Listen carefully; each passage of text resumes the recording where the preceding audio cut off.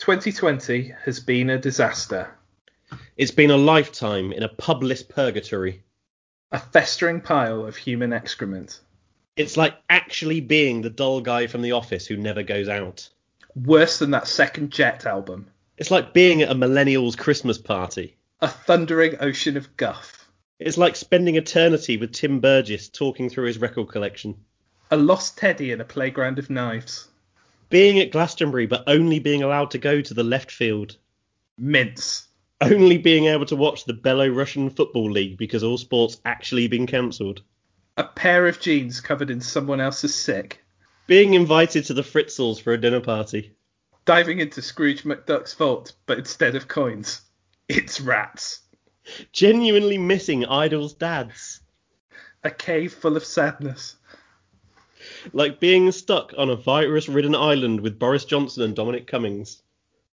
wild camping with Myra Hindley, Stumbling into a bukkake party at an old people's home. Mrs. Brown's boys, Oh, your Spotify being stuck on the Magic Gang radio. a never-ending cyclone of bad ideas. Buying a house and finding you're outside of Deliveroo's radius. But worst of all, it's been far too boring. So, with all the vengeance of a recently vaccinated pensioner, we're back. This is the All Just Noise podcast.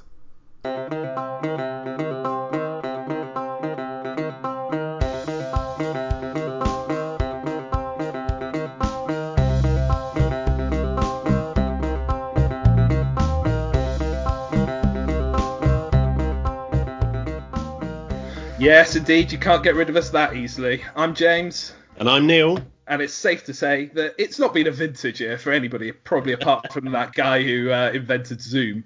But it sort of makes sense to get back in the saddle, doesn't it, Neil? It does. It kind of feels like there's light at the end of the tunnel. I'll admit it's not been a... It's a rather faint light, isn't it? It's a faint light, but it's there. We can see it, and we're crawling slowly through the shit to get there, and we will get there. We will get there, like that guy in the Shawshank Redemption. Exactly. So we'll be redeemed at the end of it. So in this month's episode, we're going to be performing a post-mortem on the multiple lockdowns of 2020. We'll be tracking what we'll hopefully be enjoying at the Great Escape in 2021, and testing some new releases in our animal-based review segment, The Neely Wild Show. But as always, Neil, first, what have you been listening to? Well, not a fucking lot, really. I mean, this segment normally revolves around gigs and live music, and you know how I love a gig story. And I must admit, let's just have an open chat about just how shit it's been. I know we came up with lots of great similes and metaphors, I think, for 2020. But let's be honest, the real tragedy of this year has been the complete absence of live music. Festival after festival getting cancelled was probably the most depressing thing at the start of the year.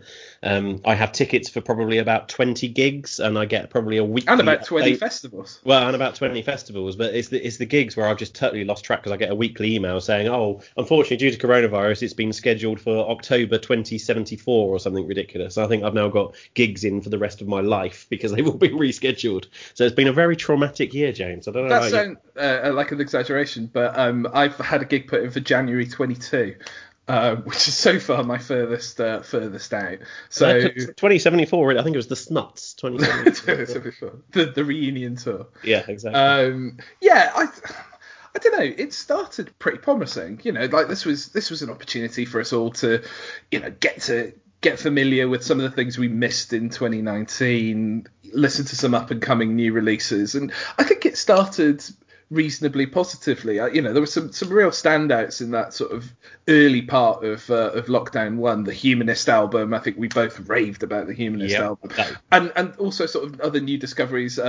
Basic Plumbing was probably one of my first sort of new bands that sort of cropped up. Their album Keeping Up Appearances I thought was excellent, and at the time, are you sure that wasn't just a rerun of Keeping Up Appearances that you were watching on Netflix because you've watched everything else during lockdown? Well, it's interesting that that's almost the point that I was gonna sort of revolve round to, was that I started out sort of hungry for new music and using this as an opportunity to get into more new music, and I've ended up just listening to the same old crap and like familiarizing myself or refamiliarizing myself with, you know, Blur B-sides, and like some of the lesser known elements of Britpop. There was that Gene vinyl reissue that came out right in the middle of lockdown, and so it was that sort of comforting thing of going back and listening to some older stuff. But within that, I would say that there was some good that came out of it. Keith from The Office, friend of the podcast, sent me the Revolutionary Spirit, which is a box set of Liverpool bands from the late 70s to the very early 90s and probably very late 80s. And there's some fantastic stuff in there that I'd never heard. Five CDs worth of Scouse bands, and Nice. I'll be honest, there's a lot of synth. And there's a lot of Scousers on there, but there was some really interesting stuff, like very early Ian Brody sightings. His it must have been either his first band or one of his first bands, Original Mirrors. So yeah, some really interesting stuff there. There was like a Deaf School blockhead supergroup there called The Planets. Never heard of them. They were fantastic.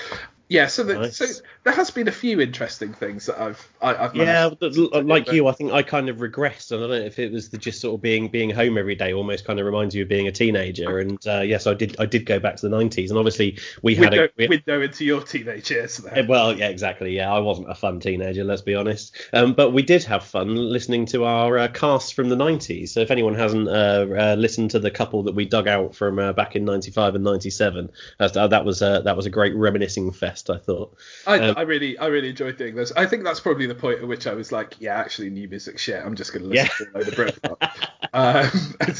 That probably was the exact crossroads at which that happened for me. So yeah. But to answer your question, so what have I been listening to really? So let's get back on track as a new music podcast. So I've got a new wave of optimism now, and I have been revisiting over the last couple of weeks the stuff that came out in 2020. So a lot of it was pre-lockdown. Then there was a slightly dry period for new music when the best you got was the bloke from Blossoms strumming an acoustic guitar in his bedroom, and like that was a particular lull for new music. But there has been plenty of good stuff, and actually, if you follow our Twitter, you might see I put a playlist out there this week, which I think is now up to over 100 different artists that have released music in 2020, good music with a track from each. I think some of the highlights I'll pick out from that. Some good. Well, yeah, obviously they're not going to all be to everyone's taste, but there's a lot of good stuff on there. But some of the highlights to pick out, not necessarily for the brilliance of music, but just like really interesting to see. So the Raytons, have you come across the Raytons? I've not. This is basically early Arctic Monkeys reincarnated. It's got exactly the same buzz. I remember from when did Arctic Monkeys break through? 2003, was it? When you basically had kids queuing around the block in Sheffield to get into their gigs in the pubs in Sheffield. And they came out and they were singing gritty real life songs. And obviously it took off massively from there. The Raytons appear to be doing exactly the same thing, to the point that the music and his voice sounds very similar to Arctic Monkeys. But it's interesting to see that happening again. And I think that might be, again, a reflection of everything that's happened this year, that you've got kids up there that are looking for something new to kind of cotton onto and really enjoy. And I'd suggest listening to them. It's nothing original or groundbreaking. Like I say, it's very early 2000s, but it's good to see that coming back. And for a band I've never heard of, you go onto Spotify and they've got million plus plays on most of their songs, which is incredible. Is it good to have it back? Yes, it is. Yes, absolutely. I grew tired of that scene very quickly. I know what you mean, but you don't want to begrudge the teenagers of today, the youth. What we had back then, the youth, exactly. Bless them, all locked up. Well, abandon a sound that's more of our age and our scene. Las Vegas came back this year. I didn't see that coming. I did not see that coming. And I think pretty good as well. Yeah. Like, they've come back strong. Again, not wildly different from the Las Vegas that we remember from back in the day, but no, very good, very strong. And yeah, I must admit, I didn't expect to see them on a 2020 playlist, but it was a welcome return. I'd use the word comforting to have them back. It was sort of reassuringly familiar. They've been absent for way too long, and that first Las Vegas album is still, it was reasonably well hyped, I think. I was about to say it didn't get the credit it deserved, but it's a brilliant record. You didn't read the NME then. Well, I absolutely loved them. Yeah, but not. I mean, I'd given up with the NME by that stage. I don't know. I think there was always this kind of view that they were just these kind of morose, cartoonish Scots.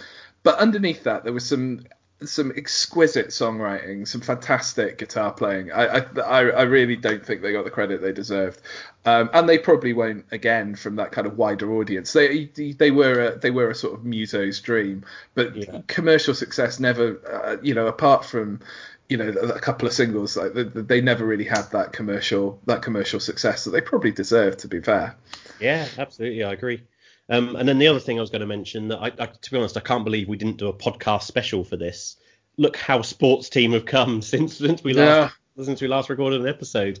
Not only have they got their first album out, they've been Mercury nominated. They're doing interviews on primetime television. They've made the big time. Football Focus. Yeah, absolutely. Yeah, Loro's predictions. Oh, all the big time media, really. And, I remember you and I having a conversation where you scoffed when I said I think they could headline Glastonbury in a couple of years. And I don't think they're that far off it. Like they're getting pretty close. Maybe about the same year as that Snuts reunion tour. Maybe. But credit where it's due. They've done it. They've done really, really well. And the fact should we take a bit of the credit for it? Do you think? I think we launched them. I'd say we take most of the credit for it. Launched them into the big time, really. And the fact they spent the beginning of lockdown locked in some like shack in Cornwall recording stuff. It was like I don't know if you're on their mailing list, but you just get this kind of stream of consciousness every few weeks from the band. It was really good because again it's sort of comforting to know that everybody was going slightly mental during that time. So I like to think they kind of hadn't really heard about coronavirus, went down to Cornwall and then just sort of got cut off from the world, and then suddenly as they went to come out, everyone was like, no, you can't come out, you're stuck there now, you're stuck there for the next 3 months, you better get recording. Stuck there till you win a Mercury. Yeah, exactly. Yeah, which it's criminal they didn't. Can I just say? Yeah, who won the Mercury? I've forgotten. Absolutely not. I didn't think it was a bad list this year. I thought there were a couple of things that were passable, but I think it was about the point where I started to disengage with music, and I saw the Mercury. Was delighted Sports Team were on there, and then basically didn't follow it after that. So. That was the point for you. You were like, no, I'm not having it. It wasn't Dave. Dave was last year, wasn't he? Oh, it was Michael Kiwanuka, the world's most boring man. Yes, so you had rave reviews of his set at Glastonbury, I believe. Oh man, it was just so dull, and I was with a load of people who really liked him as well, and it was. I tried, Neil. I tried so hard to like him, and in fairness, a talented musician, very competent songwriter. I just find it really fucking boring. Like it just doesn't do anything or go anywhere. Give me the Dave album any day. But then the other albums, and you mentioned Humanist earlier, that was really good, wasn't it? And that was something very unusual, very different. It was like a mixtape. Yeah, an album of collaboration, so wildly varying in styles and structure to it. But actually, there was enough that kind of underpinned the album that it did still feel like an album, which I enjoyed. So it wasn't completely from kind of one place to another like a random mixtape would be. It was still sort of themed, but very, very different and contrasting styles on the album. I would like to think your mixtapes had more of a theme running through them, Neil. I'm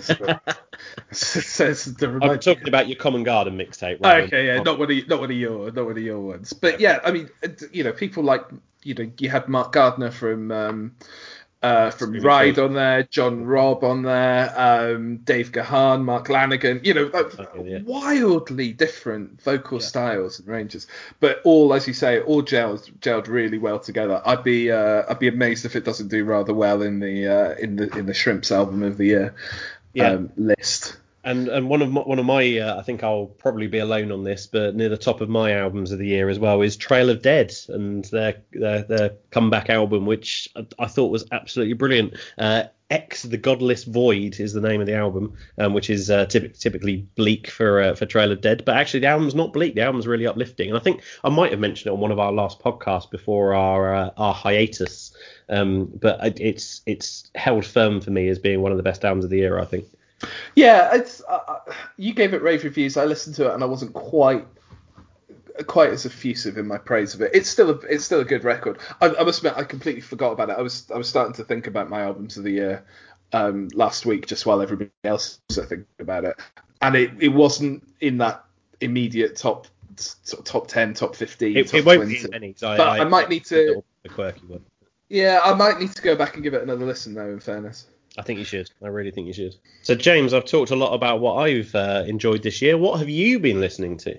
Well, speaking of albums that won't be on anyone's list, I thought if you didn't mention it, I was going to have to mention it. I've been enjoying the Taylor Swift album, Neil. Oh God, oh God! I was going to mention it, but I was saving it. I thought you were going to throw me under the bus with it, but and you know, I don't deny it's probably part of the lockdown mental state. It was an odd one. It turned up on my release radar on Spotify because there's a track on there with Bon Iver.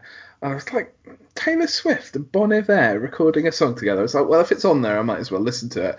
And then went and listened to the album, which is, it still has its sort of weak points in it. I would say weak points. It's very poppy bits on it. I heard one notable commentator refer to it as her ray of light. Oh, yeah, no, that was you. That was you. That was me. It is her ray of light. It is her indie album.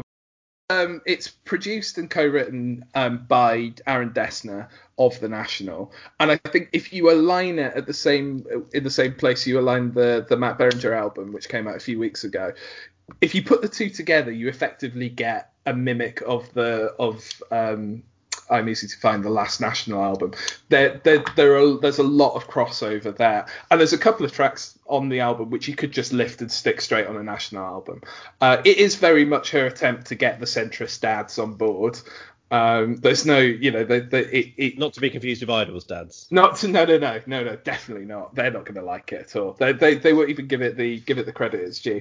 But it's an album that is somewhat confusing. From someone who's never really rated Taylor Swift as anything other than, just sort of saccharine pop. And it's a bit darker in places. It's a good sort of alt country record, really. It's not gonna win awards. It probably isn't gonna be on my albums of the year.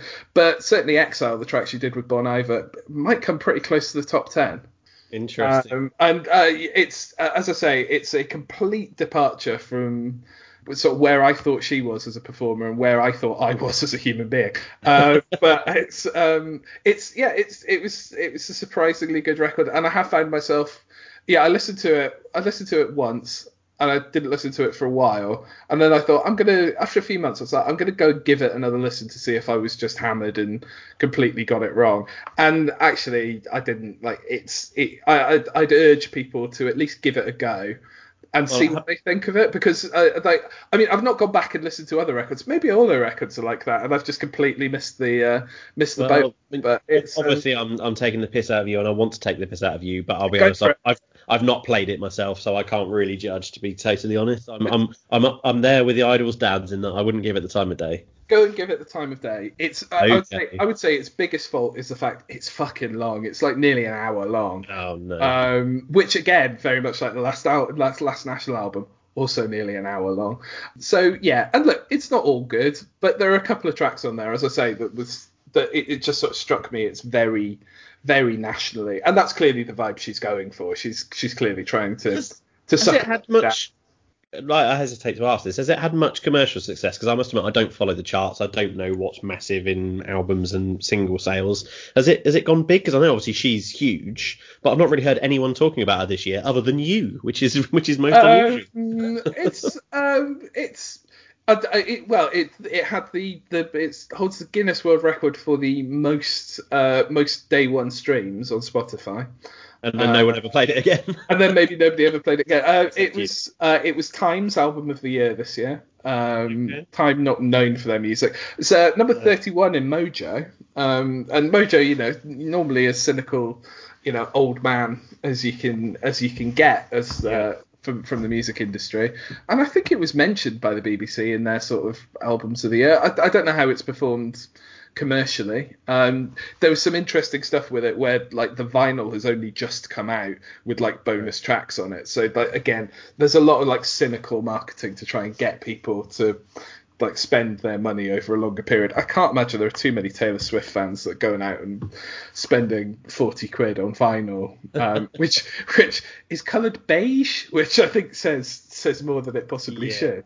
I was about to say, I mean, I know this says more about me as a person than anything else, but if you told me that the album had absolutely bombed and Taylor Swift fans had turned their back on it and refusing to listen to it, I'd be straight onto Spotify later and give it a play, because that sounds more up my street than if it's unpopular. Yeah, well, I don't think it's going to be, I the impression I got was that there are a lot of people who were a bit sort of confused as to why she was doing this. Including me from the other angle, but I imagine a lot of her sort of core fan base, either they're of the age where she's like, I need to do something more indie because they're growing up, or she's making it, as I say, a cynical play for the dads. Yeah. Either way, credit to her. It's something different, and as I say, it's her ray of light. It's her sort of indie album. Her, slightly different one. I'm going to have to ask you to move on, because we've already given 5 more minutes to Taylor Swift than I ever thought we would give Taylor Swift when we started this podcast. You and me both. But as I say, it was a total shock when I listened to it. So with that there, I suppose we should probably look at some specifics of, in the music world, what's really struck you about the industry and music in general, and what have you really sort of taken out of lockdown, and what have you just absolutely detested from this? It's mostly in the latter camp, to be honest. Yeah, You've probably heard a lot of my negativity that came out of the early part of this podcast, that I just got really cringy at times. And I appreciate the efforts that some people went to, like the whole Tim Burgess thing. I kind of took the piss out of it earlier, but it was a new concept to have a listening party, get everyone on Twitter, everyone puts the album on at the same time. But it quickly became very, very tiresome, didn't it? And let's be honest, you can't do more than a couple of those things without it just doing your head in. It's like, I don't want to tweet about this album when I listen to it. I just want to enjoy it in my own time. Or better, I want to go and see it live. I think everyone's just itching to go and see stuff live again. Yeah, I think we did Lost Souls via Zoom or one of those, and I think by the end I just turned it off because I think we were too busy getting hammered and chatting. Yeah. It's like, we're not really listening along here. So like the early ones, sort of like, trying to find how to listen to them as well as just listening to them.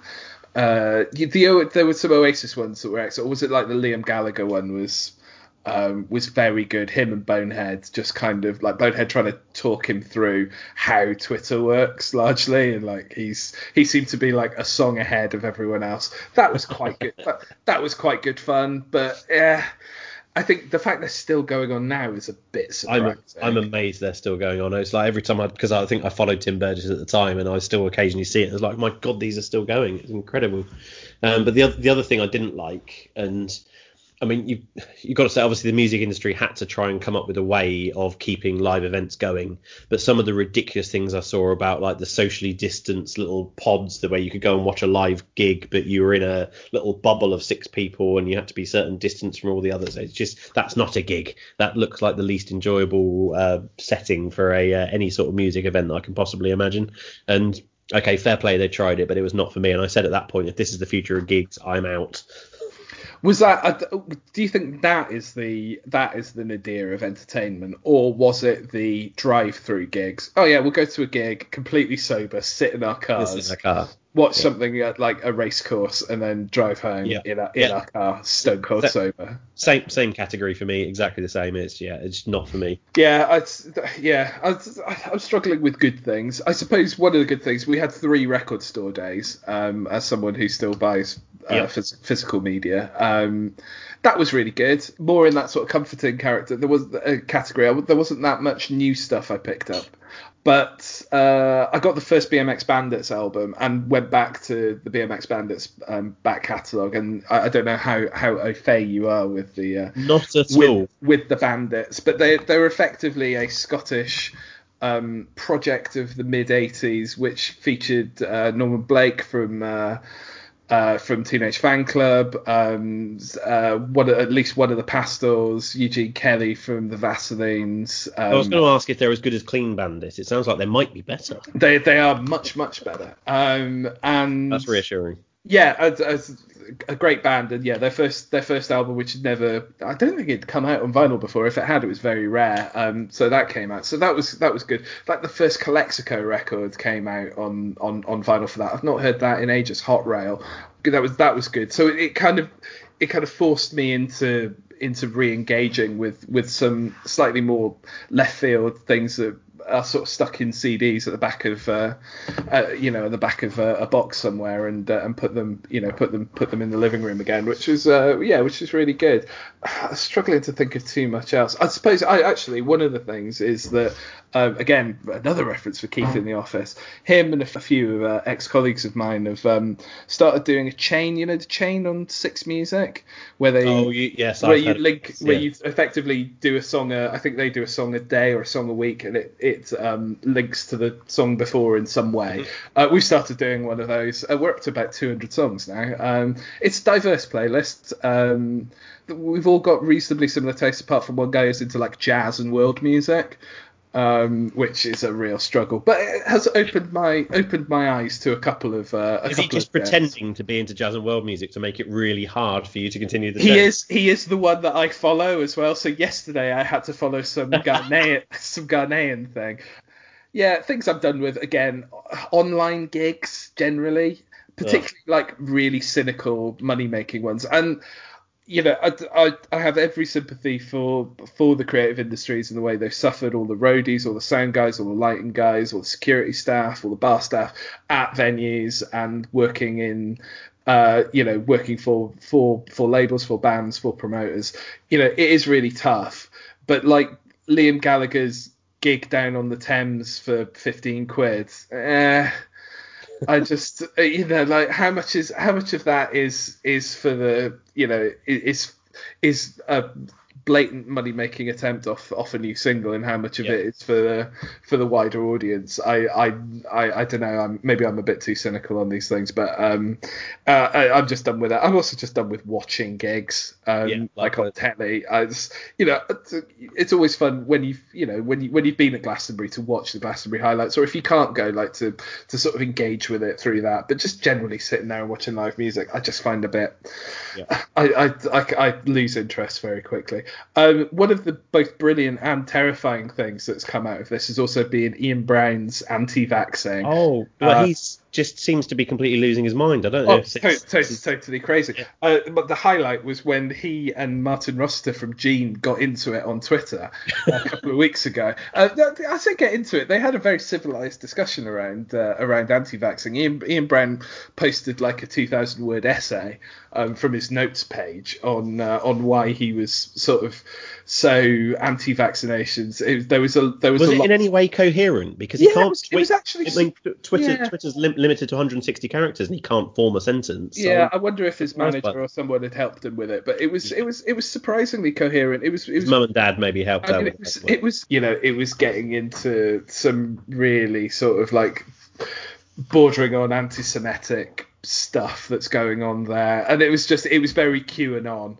So yeah, like the Rothschilds get a mention. Like it was all very strange, bizarre. It was all very odd. But the fact that it was like it's basically been 2 months of him like calling various people from the Northwest music scene twats. And then Martin Rossiter comes on and like he gets this like really sensible response, and it's sort of a bit odd. But yeah, I mean, what is happening to us all? Like it's normal people bonkers, and Ian Brown more bonkers. Yeah. Well, the final thing I'll say on the matter, and I think we hinted at this earlier, that kind of the first month or so of lockdowns, new stuff was still coming out that had been recorded pre-lockdown, which was great. But then after about maybe was it 4 or 5 weeks, new stuff obviously dried up because other than Sports Team, who were obviously holed up recording, no one else was able to get to a proper recording studio. So we had this whole wave of just shit that was coming onto Spotify, where it was basically just people in their front rooms coming up with stuff. And I really hope that when we've actually crawled through this tunnel to the whatever it is, the vaccine, the solution at the other end, Spotify just hit delete on anything called lockdown sessions, because I got sick of my release radar being full of lockdown sessions of just awful cover versions from people with acoustic guitars in their bedrooms. But not our lockdown specials. They're not going to delete those ones, are they? No, because we're not recorded music, James. I'm talking about recorded music. So people claiming to release new stuff, or it's just them arsing around in their bedroom with a guitar because that's all they are allowed to do. That's we were just arsing around without guitars. Exactly. We never called ourselves the Lockdown Sessions, which is what everyone else seems to. Yeah, it was. Yeah, that was pretty grim. The only ones of those I enjoyed were Ben Gibbard from Death Cab for Cutie. His ones were a little more structured. They're all on YouTube. Some of them are quite good. Like he did them every day, and then like on Sundays, I think it was Sundays, he did like a covers special for just half an hour. There's some great covers. Like he did like Nirvana, Pearl Jam, Elliott Smith, Neil Young, like a wide breadth of sort of covers. It's almost worth. A bit like that guy from Blossoms covering Cortinas. I mean, yeah, it's just like give me a break. Cortinas, I think, might have been Sports Team. I was going to say Cortinas might be my last band pre-lockdown, but I think I snuck Sports Team in just after it. My last live gig was a Battle of the Bands in Camden.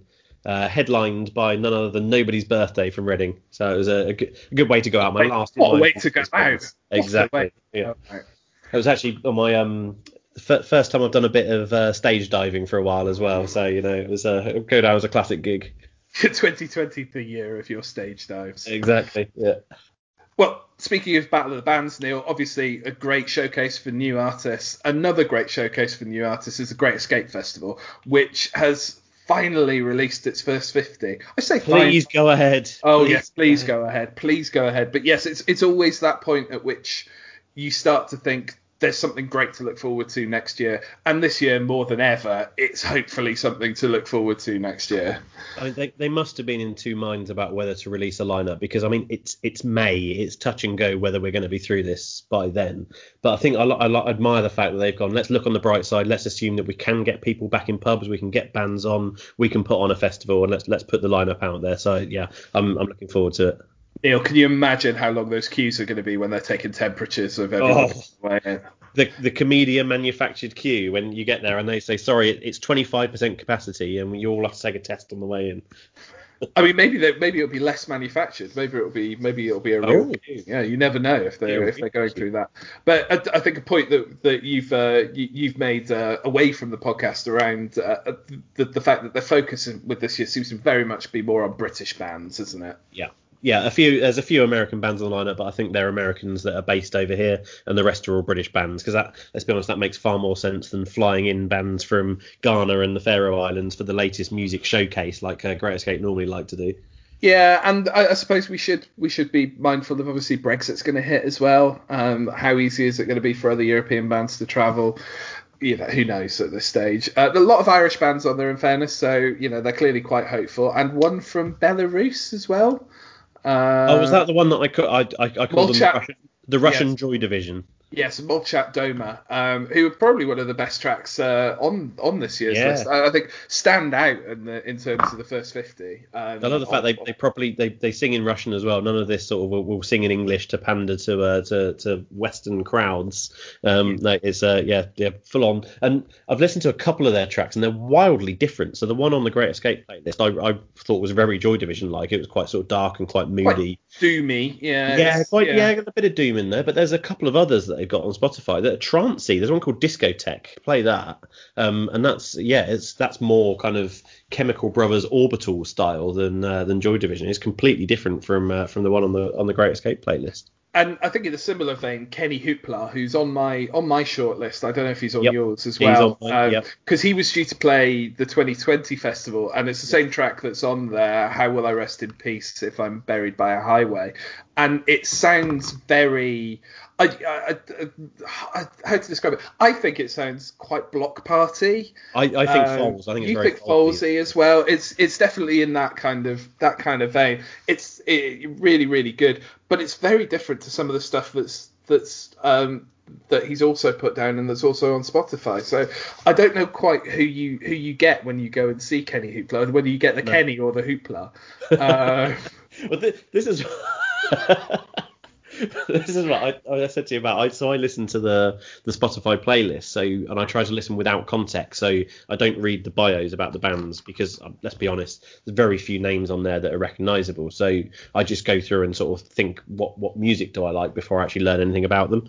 But that can be a little bit misleading. Is that judging a book by its cover, or is that the opposite of judging? I think it's the opposite of that, and I think I'm quite pure by doing that because I'm judging the music rather than any other characteristics. See, I usually go by whatever pictures on their bio. You can usually tell which one's going to be passable and which one's not. And I think in the interest of transparency, I scored Jen a 6. I quite like Jen. Quite interesting, punky guitars, quite good lyrics. What was your description of Jen to me, James? They're trans lesbian hardcore feminists.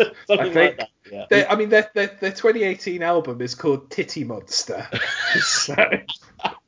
See, I knew none of this. I scored them a solid 6 out of 10 is quite good for first 50 because I'm normally quite critical, and I quite enjoyed that one. And James came back and was like, I can't believe you scored that a 6. Let me change the inference on that. I thought it was also quite good. I can't believe you gave it a 6.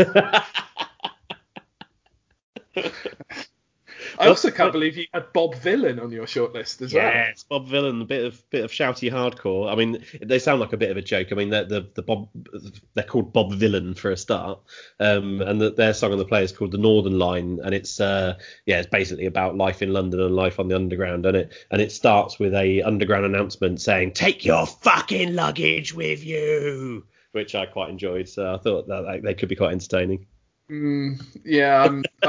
I'm less convinced. Their album was or like mini album that was one of the Rough Trade albums of the month that came through the post, and it was most unwelcome in the height of lockdown. In fairness, they've clearly got a good message. They're from London. It was very sort of Black Lives Matter heavy, and like I think Rough Trade and them were trying to make a point with that, and that's a point well made. But it's just not my cup of tea. See, anyone that listens to this podcast, you can listen to me for knee-jerk opinions and James for the context. That's what he's here for. That's it. I'm just here to add flavour. My other highlight, and this will again shock you because once again it's a woman singer, which I'm over any issues there. New Dad, I think, sound really, really good. I have listened around the playlist on this. I've listened to all of their stuff. They've only been around this year. Remind me a lot of Indian Queens, who are a band that we sing together a couple of times.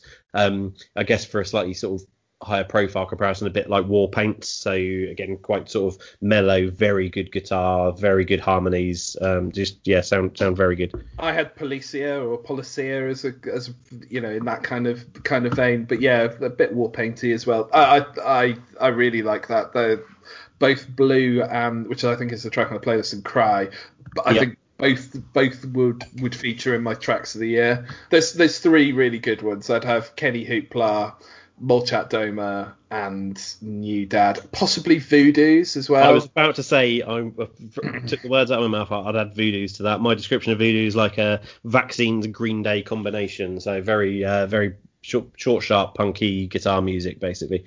I don't think, again, anything groundbreaking, but I thought pretty enjoyable. Yeah, really good. I imagine that'll be. Hopefully, they'll give them a good slot at the Great Escape as well. That it feels like it should be a good sort of Friday night at the Haunt about 10:30 would be ideal for something like that. So if you're going just on my descriptions, this is a band that I gave a 7, and based on my description, you should probably give them a 1, which is Walt Disco, and I called them, they're like even camper wild beasts. Yeah, that sounds like your nightmare. Yeah, I mean, they get bonus points for being Scottish. Part of me knows exactly what slot they're going to get, and they're going to be on in that church that the BBC Scotland or the Scottish music soundtrack always showcase always has, which means it's going to be quite glam and about 1:30 in the afternoon, and I just think the chances of that just bombing horribly are massive. I think they were on the playlist before, and I think you were quite critical of the previous track that was on there. Interesting. I didn't mind it. They're not one of my preferred Scottish bands. I find it quite inaccessible. But Well, again, I'll listen to a few more of their tracks and see if they live up to the Even Camper Wild Beasts line, or if they're just a bit shite. We'll see. Well, as we're making snap judgments on bands, Neil, it's time we came to our animal-based review segment. It's time for the Nearly Wild Show.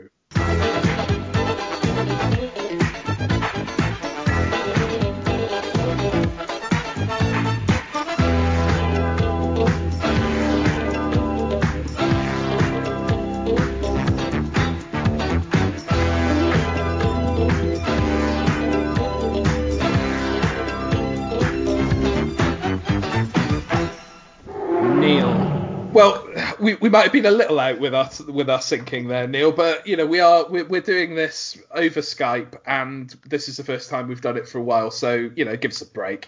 Yeah. We're launching in with the Cloud Nothings and the Spirit of.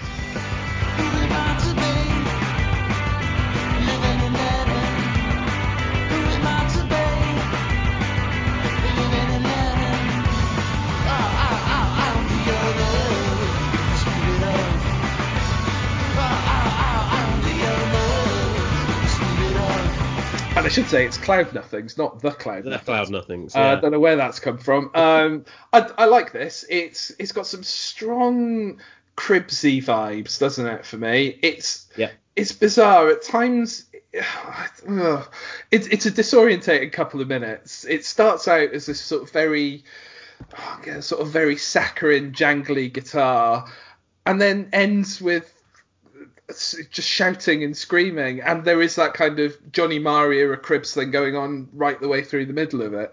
It's twee, but it's landfill. It's strange and it's beautiful. I love it. I'm really enjoying this one. So they're a band I don't know a great deal amount, I'll be honest, but I did enjoy this track, and my thoughts were it sounds like a fucking brilliant live track. To the point where this is the recorded version, but it almost sounds like it's live at points. It sounds very, very raw, kind of a bit ferocious at times. And I've certainly that has switched me onto this band. I do know of them from the past, but I've never listened to much of them, and I want to hear more of them as a result of this. And Neil, what kind of animal would it be? Well, I'm going for a little bit punk, a little bit ferocious. I'm going for a wolf. A wolf, interesting. Yeah. I've got a very different direction. See, to me, this is a song that would stand up to an airing at any indie disco at the Lander. Dare I say, even a preset Latham's gig, right in the middle of What's the Story, Morning Glory, early Arctic Monkeys, some Joy Division, and then they throw Cloud Nothings in. Conversely, I would also say that it would stand up quite well to a Librarian's Getaway in the Cotswolds. So for me, it has to be something amphibious, and I'm going to go for the Mud Skipper. So to all intents and purposes, it's a fish, but it's quite happy lolloping around on the land as well. And to think we never used to research this segment at all. We made it up as we go along. We've got time to research there. Indeed. So next up, this is a track called Girl, Are You Lonely Like Me? And it's by The 10 Tons.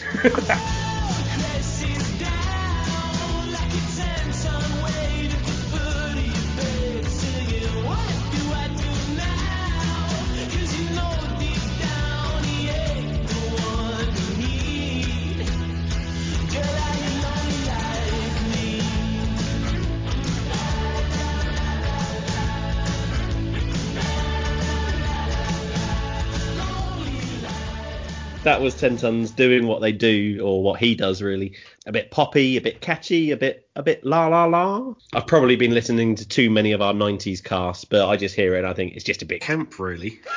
Wow. Can I say that? Oh shit, I can't say that. It's 2020. I would say it's got all the stomp and simplicity of Status Quo. It's got that kind of very simple sound. It's very radio friendly, isn't it? I'm not sure he needs like the fuzzy vocal effects over the top of it. It's pleasant enough. You know what, Neil? More than anything, I'm just disappointed that it was nearly 3 years ago we saw we saw the 10 Tons Great Escape, and it just hasn't really shown any real progression from that. They all sound the same.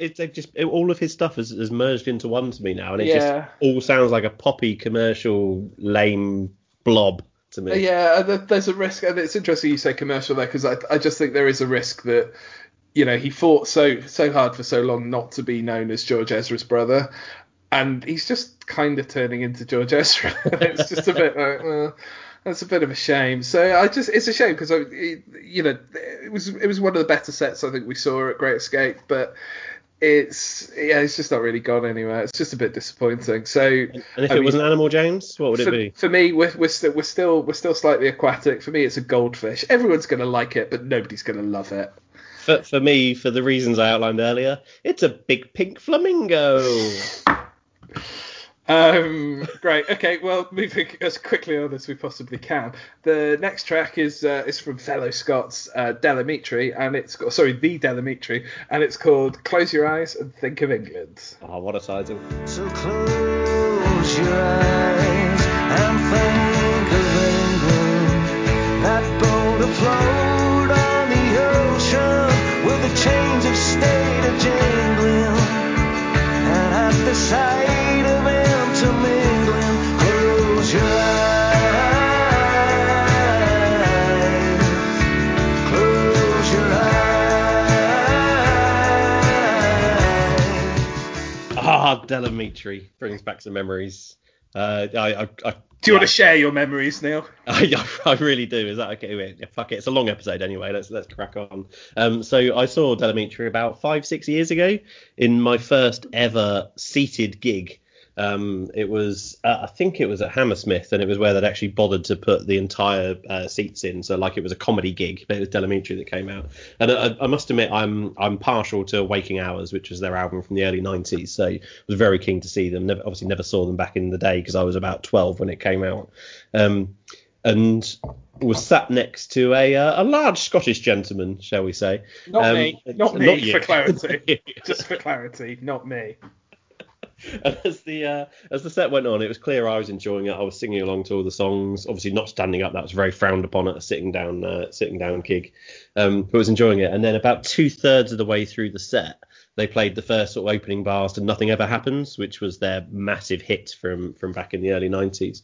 And this big Scottish guy sat to my right, suddenly with his right hand grabs my arm and makes me look at him. And he points to his face with his other hand, and he's got a tear rolling down his cheek. And he looks at me and says, "This gets me every time." And then they played the song. They finished the song. He got up and left, didn't come back. He walked out at that point. That's all he wanted. And I tell you what, you don't get yarns like that from a Tim Burgess listening party, do you? That's why we need live music back. We certainly don't. And I think it's nice with Scotland back in a major football tournament for the first time in my adult life, and Delamitri possess probably the greatest football song of them all, "Don't Come Home Too Soon," are back with the new release as well. And I think you're right. This is classic Delamitri, isn't it? And you've made reference to some of their older material. I always think that Delamitri possess one of the finest best ofs in the history of music. Them and James, I'd say, both have nice. fabulous best ofs, and this track would sit quite happily anywhere in the middle of that. I was a bit disappointed though when you introduced the track. You cut the title short. Because it's interesting talking about football. The title was actually called "Close Your Eyes and Think of England Humping Us 2-0 at Wembley." That's the actual title of the song. To be honest, I'd take 2-0 right now. I'd take 2. If it was an animal, James, what would it be? It'd be a lion. So Delamitri, I think a lion rampant even. Lions sleep for vast periods of time, and when they wake up, they're ferocious, and I think that's exactly what Delamitri have done. They've made quite a big deal with their promotion for this of just being like old guys who just sort of decided to come back and record an album, and I think that's exactly where they are. They're sort of dormant for long periods of time, but when they come back, and they really know how to nail it.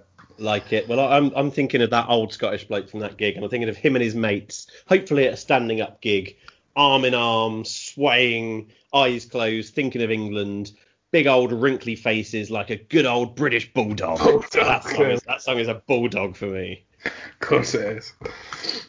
What has happened to you during lockdown? Christ almighty. Oh, it's my turn. It's my turn. Moving swiftly on again. We got another fucking Scottish band. What can we come up with here? This is Geneva, another old Scottish band, back from the brink with a new track called Fault Lines. This is the Geneva. Give you chances that you ignored. I came to see you. You closed the door. Your time is coming.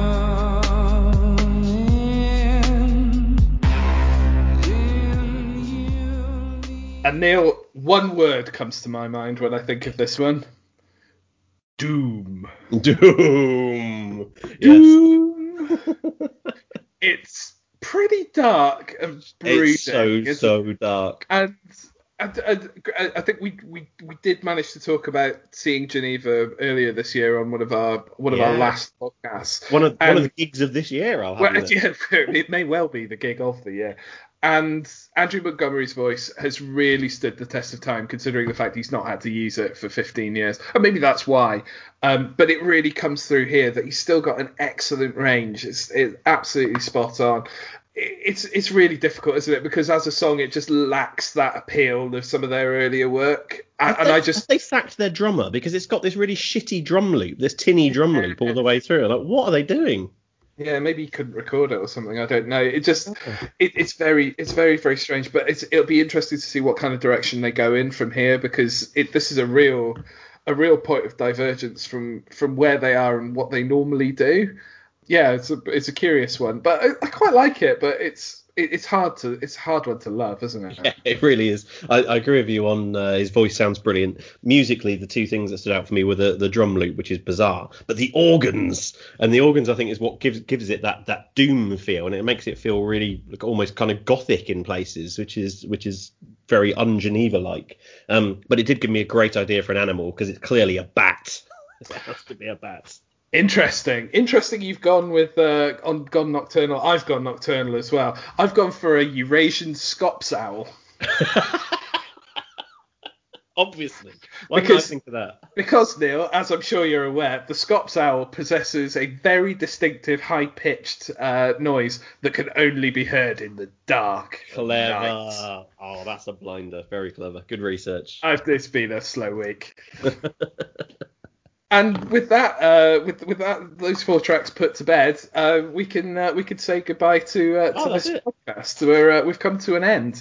So, of course, Neil, do you want to do the honours on the social media channels and yeah? All Can I just say it's good to be back? It's been a tricky year, but as I say, there's as I've said several times now, it feels like things are getting better, and I'm pleased that we've got this in the bag. Very much enjoyed it. Hope you've enjoyed it too. If you want to follow us, we are on Twitter at AllJustNoise1.